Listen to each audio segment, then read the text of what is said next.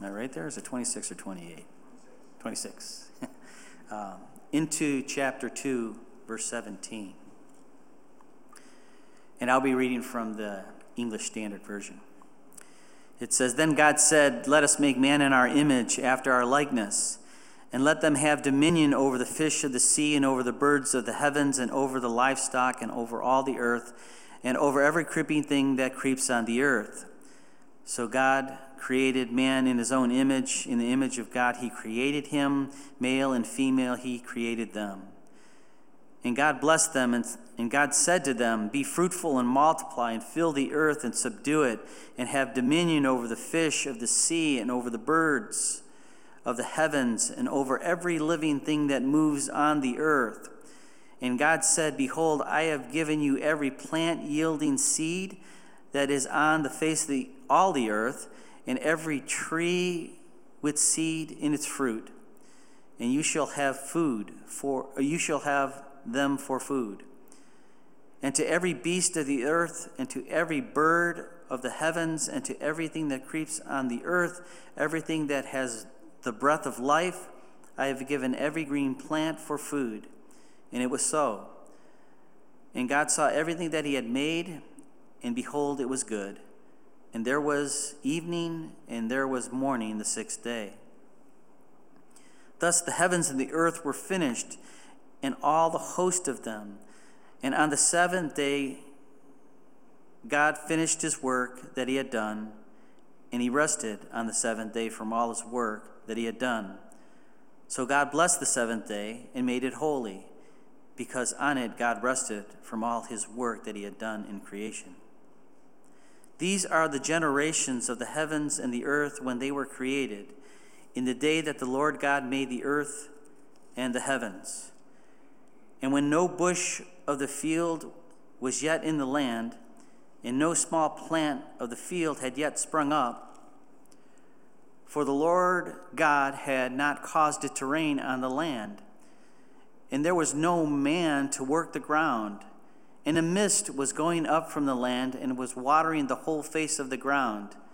Then the Lord God formed the man of dust from the ground and breathed into his nostrils the breath of life, and man became a living creature. And the Lord God planted a garden in Eden in the east, and there he put the man whom he had formed. And out of the ground the Lord God made to spring up every tree that is pleasant to the sight and good for food. The tree of life was in the midst of the garden, and the tree of knowledge of good and evil. And a river flowed out of Eden to water the garden, and there it divided and became 4 rivers. The name of the first river is Pishon. It is the one that flowed around the whole land of Havilah, where there is gold. And the gold of that land was good. Bdellium and onyx stone were there. The name of the second river is Gihon. It is the one that flowed around the whole land of Cush. And the name of the third river was Tigris, which flows east of Assyria. And the fourth river is Euphrates. The Lord God took the man and put him in the garden of Eden to work and keep it. And the Lord God commanded the man, saying, "You may surely eat of every tree of the garden, but of the tree of the knowledge of good and evil you shall not eat, for in the day that you eat it, you shall surely die." Amen. You may be seated.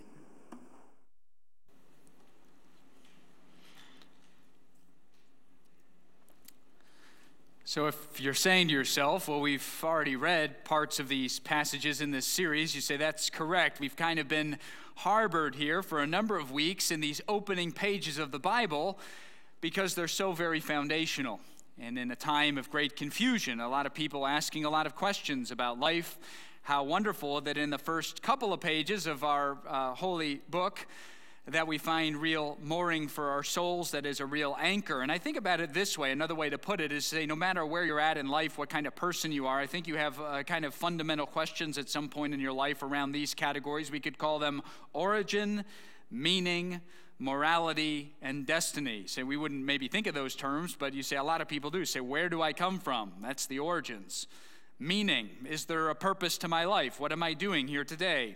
Morality, who defines what's right and wrong? I mean, we all use language of ought. Where does that come from? And then, of course, destiny, that we're going to die. What does it mean? Is there a place to be for me in the end? And if you think naturalism, the kind of default position of someone coming into the world that is someone who doesn't have God in their picture, say the answers to these questions are rather unsatisfactory. Where'd you come from? Well, I'm here by chance, result of the soup. Is there meaning? Only so far as you can construct it and outcompete the person to your left and to your right. What about morality? Well, I think it's socially constructed. I just kind of get the people around me, and if there's a consensus, then that's right, and that's what defines right and wrong. Destiny? Well, no, we just return to the dust. It's like before we were born. We have no consciousness of that at all. You see, those are very unsatisfactory answers for a lot of people. Say there's no real, what we could call intellectual fecundity there. It doesn't give rise to anything that's exciting, anything that resonates with our hearts. The opening pages of the Bible, alternatively, there's a good God. He spoke matter into existence. He knows us. He's made us in his image, that there's real meaning in our existence. Morality is going to be defined by him, and we're to be with him in the end. Say, how much better, I think, to be operating under the authority of Scripture than kind of floating around in space, constructing our own meaning, if that's even possible to do. Now, last week we looked at the position of marriage in God's created order, and this week we move to an altogether different topic, and I think so start by raising some very big questions. Other questions that, again, I think every person asks, maybe, again, not in this way, but something like this, so I've listed them there on the notes. I'll just throw these out. So you ever ask these? Say, we've all benefited from capitalism. I hope that's not controversial in this congregation. I know I've benefited mightily from capitalism. We've all benefited from capitalism. But how am I to understand a system that aims to maximize gains, which capitalism does? How does that fit with Christian charity? So that's a good question. A lot of people say, well, if you're a Christian, you have to be a socialist. A lot of people think that way. Is that true? What do we do with that? What kind of job should I have? Are some jobs more meaningful than others? I mean, you have a whole range out there. Are some no doubt better than others, but is one more Christian than another? What do we do about that? What happens when I have to choose between personal profit and maybe harm to the natural world? Is there a way through that impasse, or am I just not supposed to think about it? Do I need to worry about my carbon footprint? How do we understand technological advancements? Again, a lot of Christians very nervous about that. Do I have to be kind of anti-technology? Or lastly, what about population strain? Well, is there going to be a shortage of food and energy? And if so, should we continue to have children? Say, all these are very big questions. Say, I know what you're thinking. Say, this is going to be a very long sermon. You're settling into your seat. I will go well into the third service. But actually, I think there's a good way in the passage that we read, actually one word, one concept that helps us a lot. Other people that think about these questions, it's no surprise that their answers to them start to look like a religion in themselves. If you think about this whole overview of kind of environmentalism in our place, say a lot of people's answers to those, back the age of Aquarius or Gaia, Lovelock's Gaia principle, where all the inorganic and organic matter is going to come together and form, a utopia or the technological singularity. If you start to read people that talk along those lines, it sounds a lot like a religion because it's such a vast, all-encompassing thing. But how do we as Christ followers, as those under the authority of the Bible, those made in his image, how might we answer those questions? Is there a basic principle that helps us? And I think it is. I think it's laid down right at the very beginning. And it comes chiefly in verse 28. Notice verse 28. God blessed the man and the woman. That is, he poured out their favor on them, that he channeled his blessing upon them. And God said to them, be fruitful and multiply, and fill the earth and subdue it, and have dominion over the fish of the sea and over the birds of the heavens and over every living thing that moves on the earth. Sometimes this verse is called the cultural mandate. Here we have really what it means to be, what's our responsibility, what are we supposed to do? And I think it's laid down nicely there in one word, that is stewardship. That we're going to be stewards of God's creation. A lot of people read that verse, and Christians get a very bad reputation because of that verse, and maybe sometimes in church history, in the history of those who have professed Christianity, we've not done a good job of this, but you say, this is the problem. You see, you folks in your holy book, you've got a license to plunder the environment. It's right there. You say the human beings are supposed to take advantage of it. They're supposed to exploit resources and make a mess of the earth. Is that really what God's saying here? Does that make any sense at all? Now, we've spent 4 weeks or so establishing the fact that the whole created order is God's. It's his good order that he's fashioned it. He's made it just right for humans. That is, say, would that make any sense at all if we spent all these, say, God's established creation. Now here, you humans, go do whatever you want and plunder it. Is that what God's? No, that's not what he's saying. What he's saying is, I made everything, and because I've made you in my image as rational ruling beings, that you're to behave as stewards of what's rightfully God's. You know, I think a stewardship, maybe a good analogy is like a tenant. Say, a lot of us, we've either, we've rented a property or we have rental properties and we look for good tenants. So think about the ideal tenant. The ideal tenant is what we're driving at here. So what's the ideal tenant? He's someone or she's someone who occupies a space, enjoys it. It's a blessing to them, hopefully.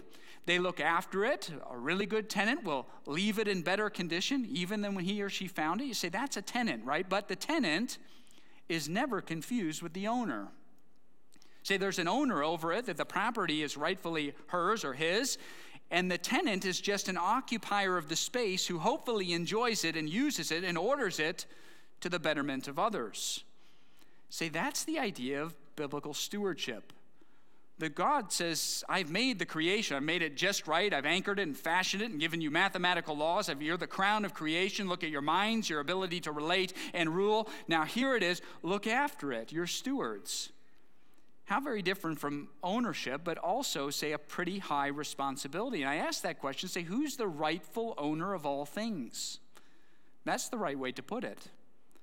Often we go through, we think very much in terms of ownership. Say, look at that bank account, the savings account, or you look at your house, say, that's mine, that's mine. Say, no, actually, if you're a person, again, under the authority of God's word, you say it all belongs to God.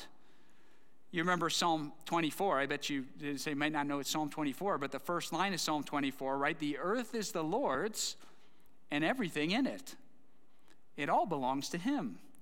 Or 1 Corinthians 4:7, you say Paul's hitting on the same thing. He's actually talking about spiritual gifts, mental abilities here. He says, who makes you different from anyone else? What do you have that you did not receive? And if you didn't receive it, why do you boast as though you didn't receive it? You say, that's right.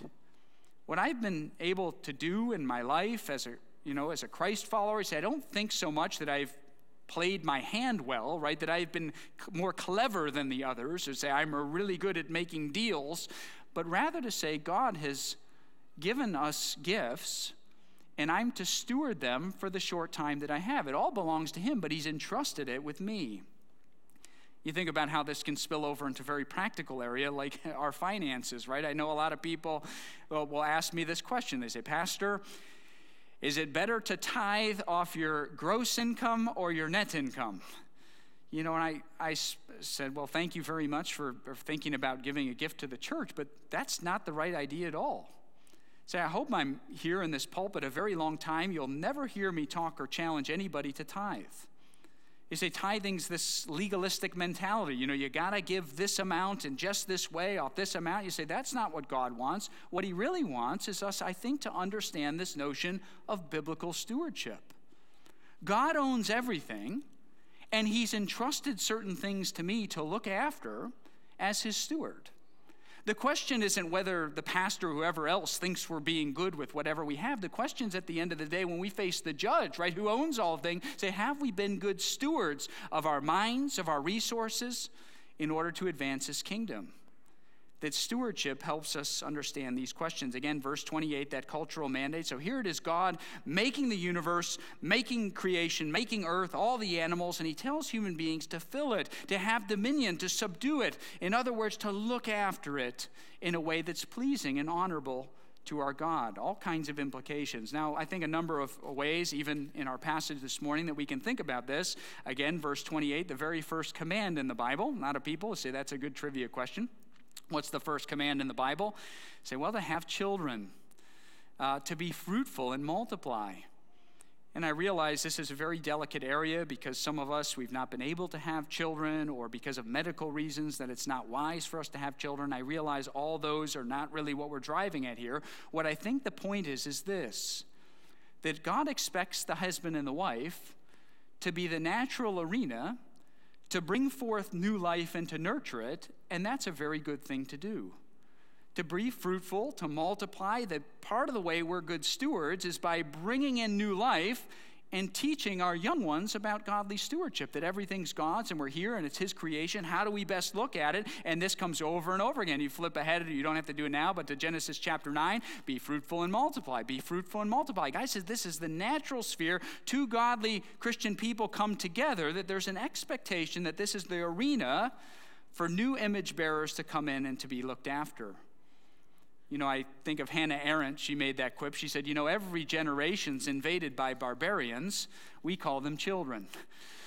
And it is the task of Christ followers to love new life, to welcome these new gifts. This notion of stewardship with my children changed me very much, because I remember the very first time, you know, your child gets ill. You're pretty scared, aren't you?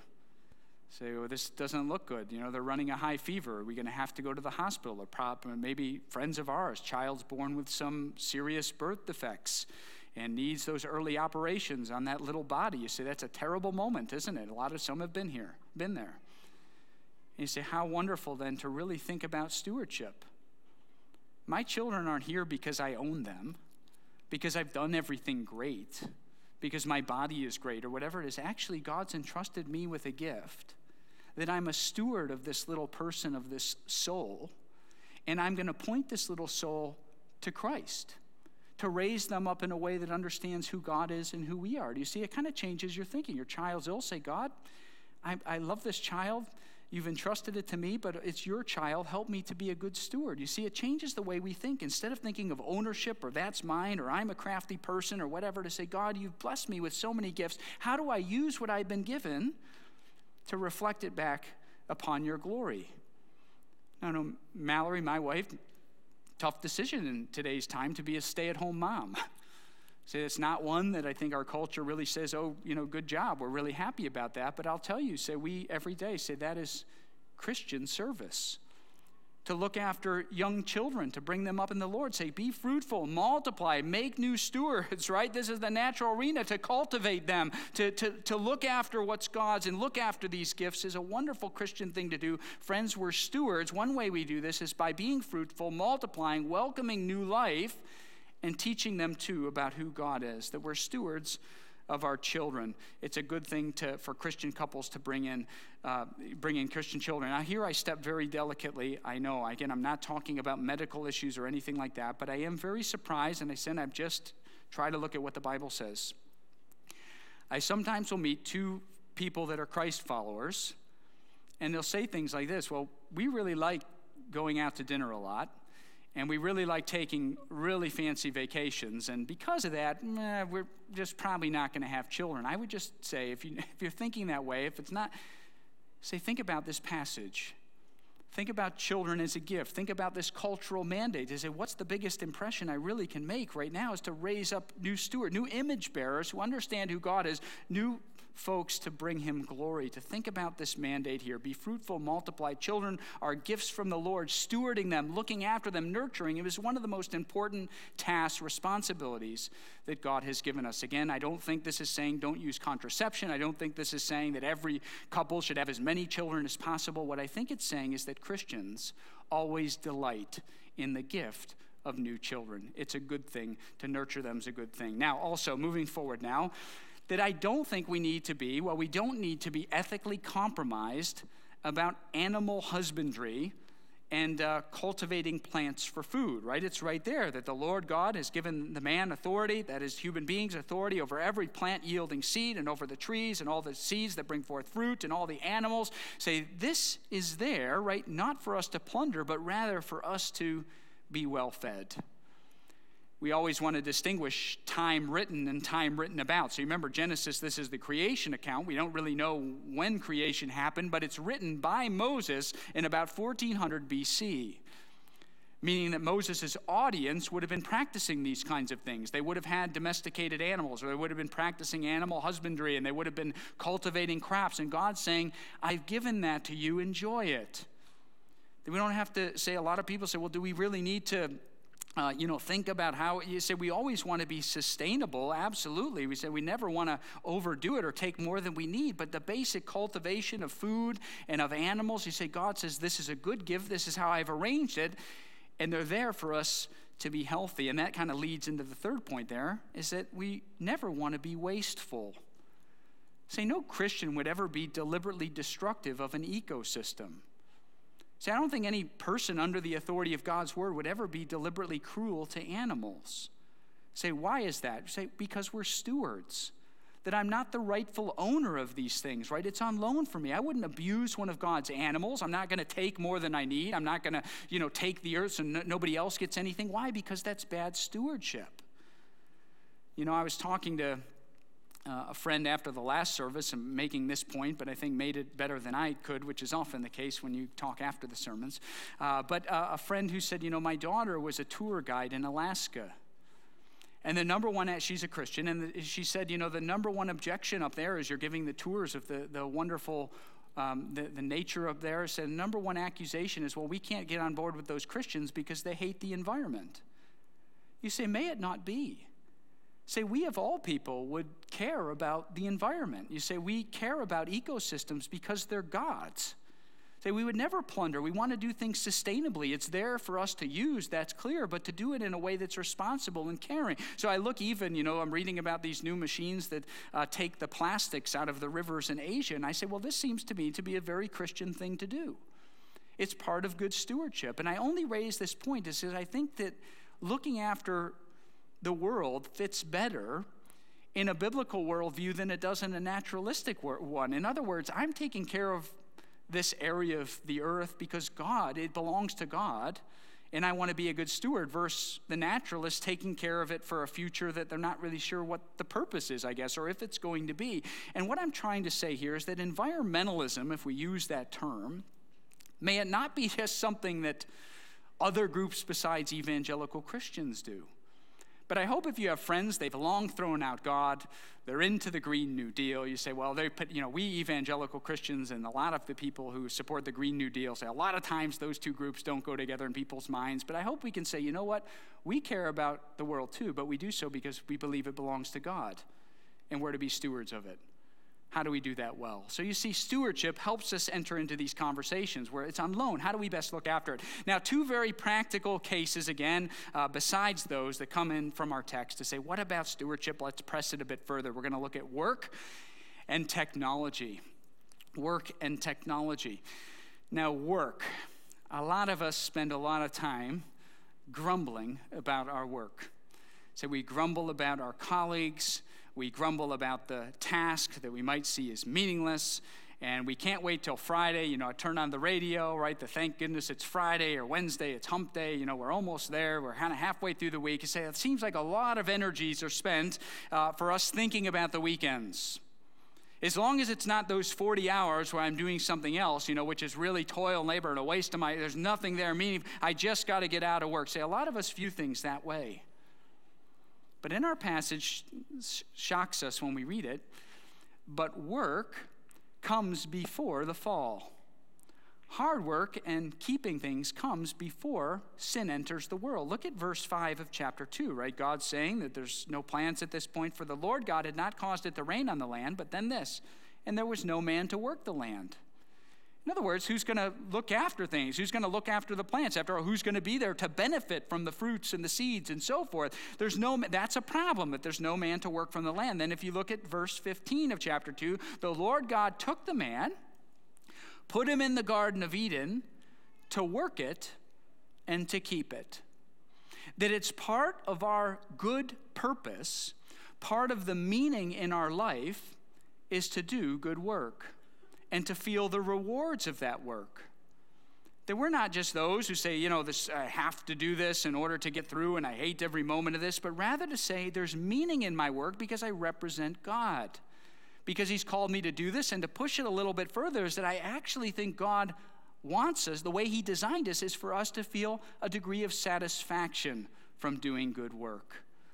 Say there can't be a sacred secular divide. We've talked about this before. Say, well, Shaw, you're a holy man. I mean, you're up at church. Your job is to read the Bible all week. You say, you're the holy man, but all of us, I mean, what do we have to do? We're just going through the grind. You say, I don't think that's a permissible biblical view. To say every Christ follower, we see our job as an arena where we can represent God well through our kindness, allowing his light to shine through us, through doing our jobs with excellence. And so I bring back the question, right, of capitalism. Is it wrong for a Christian to earn money? You say, not at all. I think God designed it this way, that he's given us certain capacities, minds to think. We're in his image, right? We're to go out, to look at the world, right? To subdue it, to have dominion. We're there to work, to keep it, to feel a degree of satisfaction upon that. It's a good thing. Say others today, you say you're maybe a school teacher. Say it's very difficult right now to be a school teacher. I can't imagine. All kinds of different views on that. And you say, here we go again. I'm on the screen. I can't even be with my students or whatever it is. Is there any meaning at all in what I'm doing? You say, oh, yes, there is.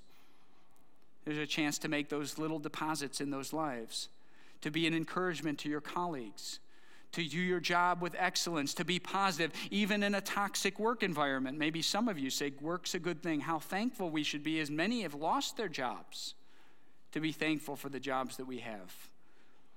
You know how many articles I've read in recent years about the problem of idle young men, that those between the ages of 20 and 30, you say they're desperately would like a job, but they can't get a job for whatever reason. You say the kind of social ills that enter into the equation, right? Because what happens? We start to look at screens. We start to get do things that we ought not to be doing. You say, wait, God's made work. He set it up in a good way. We can be thankful for our jobs. See, a structure like capitalism is not the enemy. If you're a Christian, you say, yes, we want to always be honest, to do our best.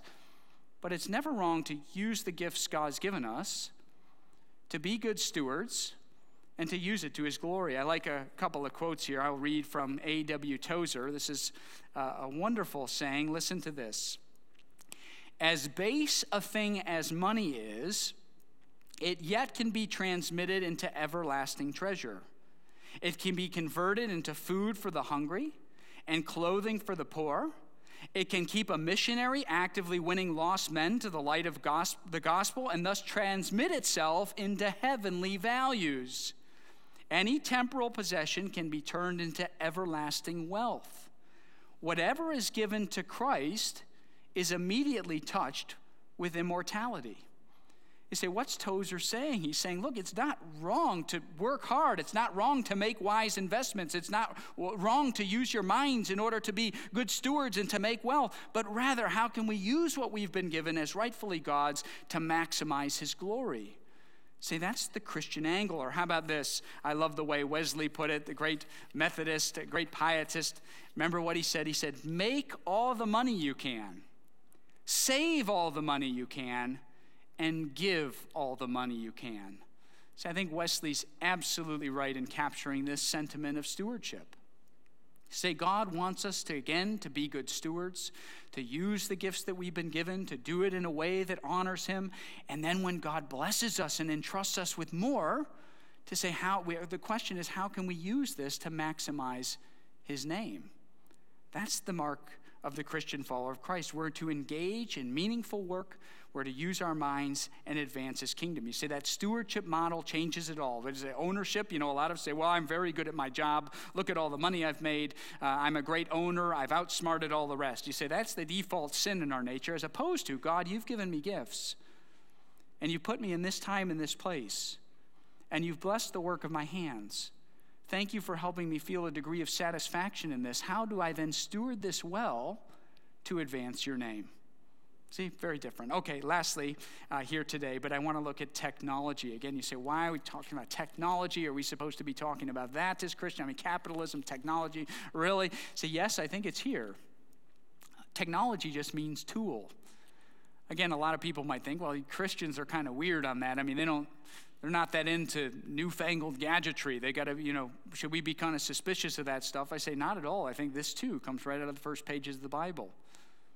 Look at how thankful we are for technology, this microphone so I can talk about the Bible, this building so we can sit and hear the Bible being read. You say these all require technology. In fact, when we take the Lord's Supper, you say bread doesn't grow right out of the ground, right? There's a degree of technology to be used even to make the bread. So technology is not the enemy of God, but rather God says, look, I've given you minds and tools and things to use to make a better civilization. You know the word culture. We think about a culture, the kind of ethos of an environment. It comes from a word cultivate. I'm told in the Middle English that culture was the place tilled. And you kind of can make a real clear move here, right, in Genesis chapter 2. So here's the human, the crown of God's creation, made to subdue and have dominion, right, to exercise authority of his rightfully God's as a tenant and as a steward. And they're really to form a culture. That they're to make the raw materials that God's given into a civilization, something that's finely crafted, that civility is rightly ours. That's what we're to do, to look after what's God's, to civilize it, to make a culture, to use what he's been given us. That's the mandate we have. You know, in those words that I'm so happy that I made Pastor Joe, I think, read now 3 or 4 times, there in verse 12, 11, and 12. He said, what about these little details and an overall kind of broad strokes narrative? How interesting is this, right? Where the Garden of Eden is, there's gold, and the gold is good, and there's bdellium and onyx stone. Say, why is this important, again, in Moses' time? Say, isn't God telling us that there's natural resources that God's given that are to be used by humans to make a better civilization? Bdellium, read far too much than I wanted to this week on bdellium, but bdellium seems to be a kind of resin for aromatics, for perfumes. And onyx is made for jewelry to make things look nice. And of course, we know gold, right? Gold in ornamentation and in buildings. In other words, is what's happening here. God's saying, look, I've given you these resources in the ground so that you can use your brains as human beings in order to make a civilization and to make things nice. That's the mandate that you have. To cultivate, to create a culture, a civilization, to embrace technology and new tools to make a better world, to show people who I am. There's a little story that I think captures this well. It's a little short video, you can YouTube it. Steve Jobs, founder of Apple, developer of those Apple products. This is in the late 80s or in the early 90s, well before the computers really, as we know it now. And Steve Jobs recalls a story when he's a boy of reading in a scientific magazine the study of the efficiency of locomotion across all animals. In other words, you take all the various animals, how much energy do the animals need to get from point A to point B? And he says the condor, the bird, the condor is the most efficient animal in locomotion. And then he says these words, which again are very interesting. He says, humans, the crown of creation, right, something we associate with the Bible. He says the crown of creation was not all that impressive. They finished about a third down the list. But then he says this. He says, but then somebody said, well, what about a human being with a bicycle? And the human being with the bicycle goes from about a third of the way down to far and away, number one, way ahead of all the other animals. And then Steve Jobs says this. He says, I view the computer as the bicycle of the mind. And now Steve Jobs didn't know it, but I think he captured well the cultural mandate. See, there are other animals in God's kingdom that do things better or say, yeah, they're impressive in their own right. I mean, humans can't stay underwater or run that fast or whatever. But when we use our minds, when we recognize that we're image bearers, when we understand this mandate to be innovative, to create a civilization and a culture, say nothing else compares. That's the cultural mandate. To create a civilization, to use the gifts that we've been given, to use the tools in our minds, to make a world which better and more honorably reflects God. So I hope today I'm going to return now to those very big questions at the beginning, right? So what about capitalism? Do we have to be socialists? I would say not at all. To say it's very good to use the gifts that God's given us in a way that pleases him, to create wealth, to have more wealth, and then to use that to advance his name. That's a biblical good. That's good stewardship. What kind of job should I have? Is there more or less Christian jobs? Well, as long as you're not violating God's law, I would say no. Whatever we do this week, we represent him. We have meaningful work. We can feel that sense of appreciation from a job well done, a task done well. What about children? The most important thing we can do, to look after them and nurture them. What about technological advancements? No doubt some are used to go against God, but what about those that can be used for God? Say, we too as Christians, that's the rightful turf of the cultural mandate. We can embrace those and think about those. You think about something even like an energy situation. I'm reading about new technologies in nuclear energy. You say, wait, it's very clean for the environment. It's going to help out a lot of families. It's using minds to do better things. You say, this to me is a very good thing for us to do. I think you get the idea. There's a question, though, that this brings us to, is that have I been a good steward of what God's entrusted to me? And I have to tell all you this morning that I have not been a good steward, that I've used things that God's given me to myself for my own gain and not for him. And thank goodness again that we come to the one who gave his life for us, right? That even as I'm a bad steward even today and not thinking about God but thinking about myself, that I recognize Christ came for me in my sin, that he's redeemed me, that he's rescued me, and it's by his power and his strength that I can hope to become a better steward of what he's entrusted to me. And I hope that's for you as well, to say, may we think about being good stewards of our jobs and our children and our technologies. May we use that for his advancement, and Lord, help us to become better at that. So I'll invite Pastor Ian up to pray, to lead us in a closing song as I pray. Father, we confess today that in this cultural mandate to look after what's yours, that we've gone astray, as we do in so many areas, that we've been guilty of plunder, that we've been guilty of self-gain, that a lot of times the good things that we have in life, we pat ourselves in the back and just say, well, we're better than everybody else, or we really made a good deal. Help us to get out of that mindset, not sidelining hard work, but rather to say, God, you've given me gifts. I want to use the gifts that you've given me in order to be a blessing to others, to bring glory to you as we're designed. And help us, Lord, to have this mindset of that we don't own anything, you own everything, and that it's on loan for a short time. How do we look after it in a way that pleases you? That's the only question at the end of the day. Lord, have we done with what you've given us what pleases you? Help us to not be legalistic and selfish, but rather generous stewards. And so again, Lord Jesus, we lean upon you to do this. Help us to use all that we have for you for Christ's greater glory. Amen.